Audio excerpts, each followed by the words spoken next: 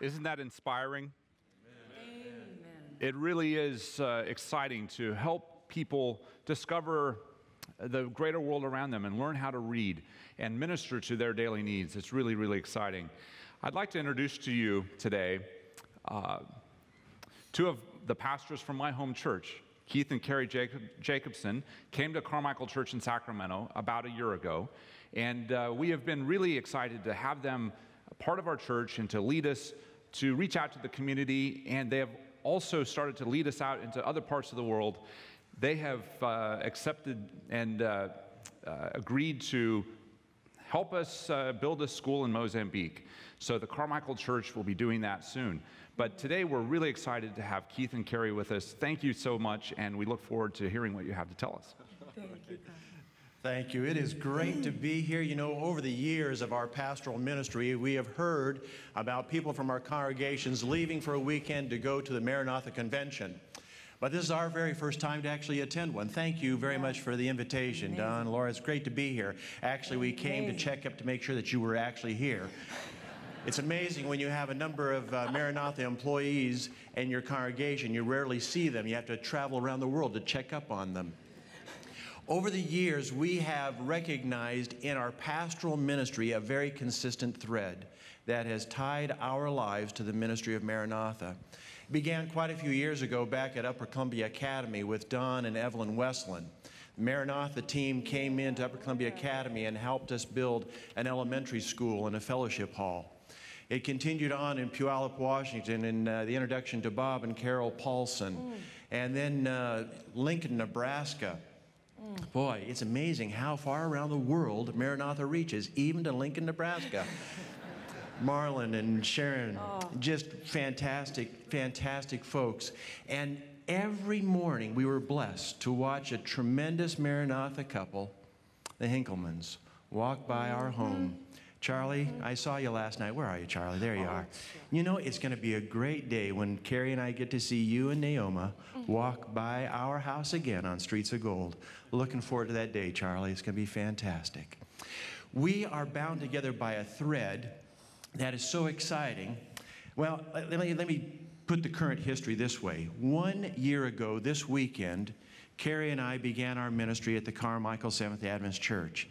Now, folks, you are all members of different churches. You know what happens when a new pastor comes to town?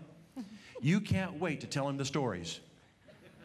Now, the first Sabbath, they're good stories. Third Sabbath, I'm not so sure. But, you know, the very first Sabbath that we came to Carmichael, we started hearing a story about something that was extremely valuable to the Carmichael Church. It was a story about their past, a story about a Maranatha trip to Peru that they were still cherishing. It was a value that was extremely important to Carmichael. And the fundraising visual for the Peru trip a few years ago was a Lego church.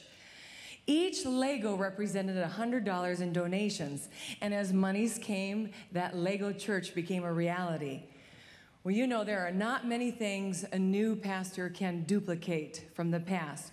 But fortunately, as Keith has just shared, we have been involved firsthand with Maranatha projects, and we understand firsthand the camaraderie, the bonding that takes place, the intense joy, and especially the growth of faith. And new pastors have dreams. You know, we walk into a church, sometimes we take a look at the facility, we say, oh my, what needs to be changed here? Sometimes you get acquainted with people and you start to realize what are the values, what are the skills that God has placed in this community. One of the deep hungers that Carrie and I share with the rest of our pastoral staff and the leadership of the church is that we want to see faith development in the Carmichael Church. And this has really been one of the motivating features of why we have chosen to build a school in Mozambique. We need to see faith development in our home church. And I want to tell you, choosing that project is already putting the demand up there for faith. You see, to do this project, we need two very important things. We need a large group of volunteers from our church, and we need a lot of money, more money than they had for Peru. You already hit that, so keep going. Did I? Yes. Oh, did I read your part? It's all good, isn't no, your it? part has the number. I didn't give the number. We estimate that we're going to need between 70 and 90 volunteers. And we're really hoping to get all those volunteers from the Carmichael Church community. And you can imagine that right now, with the economic situation, that this is a challenging thing to accomplish. It is a stretch. It is a stretch. But what's really exciting is that people are choosing to become involved. And faith is developing. Faith is developing. Amen. The story really began with, of course, pitching the idea to leadership in the church. But once we got the idea that we would like to do a school in Mozambique, we said, okay, how much money should we raise? Well, we looked, the treasurer came into my office and said, Keith, you know, we've got some money left over in short-term mission funds. And, well, Bryce, how much? He said, $10,000. We looked at that $10,000 and said, well, maybe this is a reverse tithe. A reverse tithe. Maybe this is left over to show us how much we could raise. So if that's a tithe, then perhaps our goal should be $100,000. Folks, that's a little over 3 times more than what the church had to raise for Peru just a few years ago. And we're doing it, we believe, because God is inviting us to challenge Him. Not really to challenge ourselves. The challenge is to put it out there, the opportunity to let God prove that He is good, prove that He is never changing, prove that He does not slumber, He doesn't sleep. So we looked at that $10,000 and we said we can divide it up into $100 gifts. Dick mentioned it last night. We made some vouchers, some little Maranatha vouchers representing $100. If you took the voucher and you came back at the end of church, we would give you a $100 bill.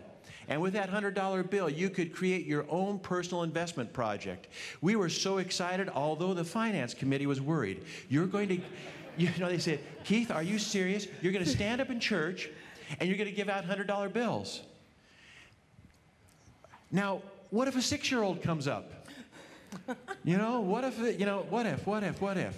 want to tell you, we made the offering. You know how many people came up to get $100 bills? 6. Because the overwhelming response was this: you've given us the invitation, you've given us the opportunity, we already have the money, we're going to invest it ourselves. And the projects have begun.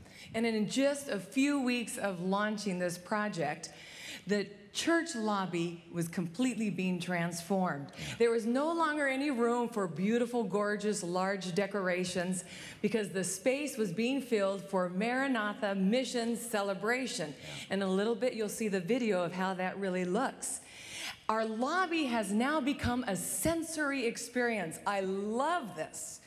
People are bringing, on a weekly basis, homemade breads, as good as it gets, flaxseed, whole wheat bread. In fact, this lady has already profited over $1,000 since we've started.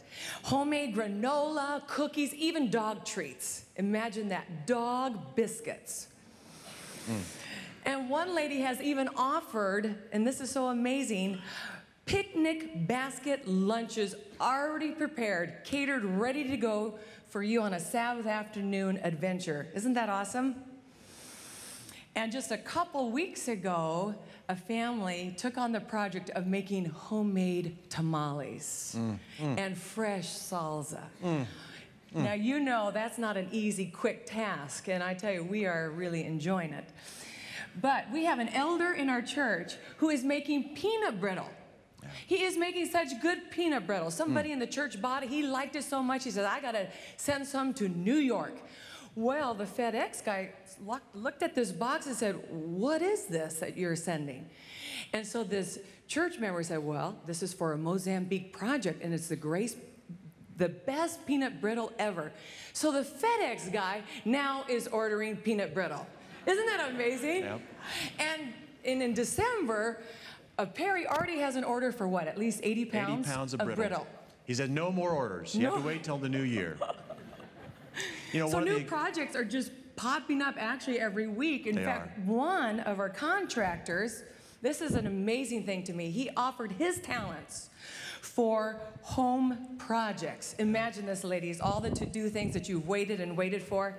Now we have a man willing to go into your home, provide the skill, and you donate the money for Mozambique. His Sundays are so busy that he is booked up through the spring. And we all can understand. Amen? Amen. Amen. A young couple shopping for their very first home, just pulling together their few resources to make their down payment. They took a couple of cars and put them on Craigslist. They sold them on Craigslist, and they got how much money, Carrie? $1,500. Instead of taking the money for a down payment, what did they do with it? They put it towards Mozambique. This is a young couple who says, we are a part of the team. We are not traveling to Mozambique, but we are going to build a school that we ourselves may never see, but we are a part of the team. And that's really what I want to share with you this morning, is that Maranatha is providing an opportunity for a church to say, go, stay, invest in different ways, doesn't really matter. We're all a part of the team. We'd like you to see a quick look about what Carmichael is doing and how we are building Team with Maranatha.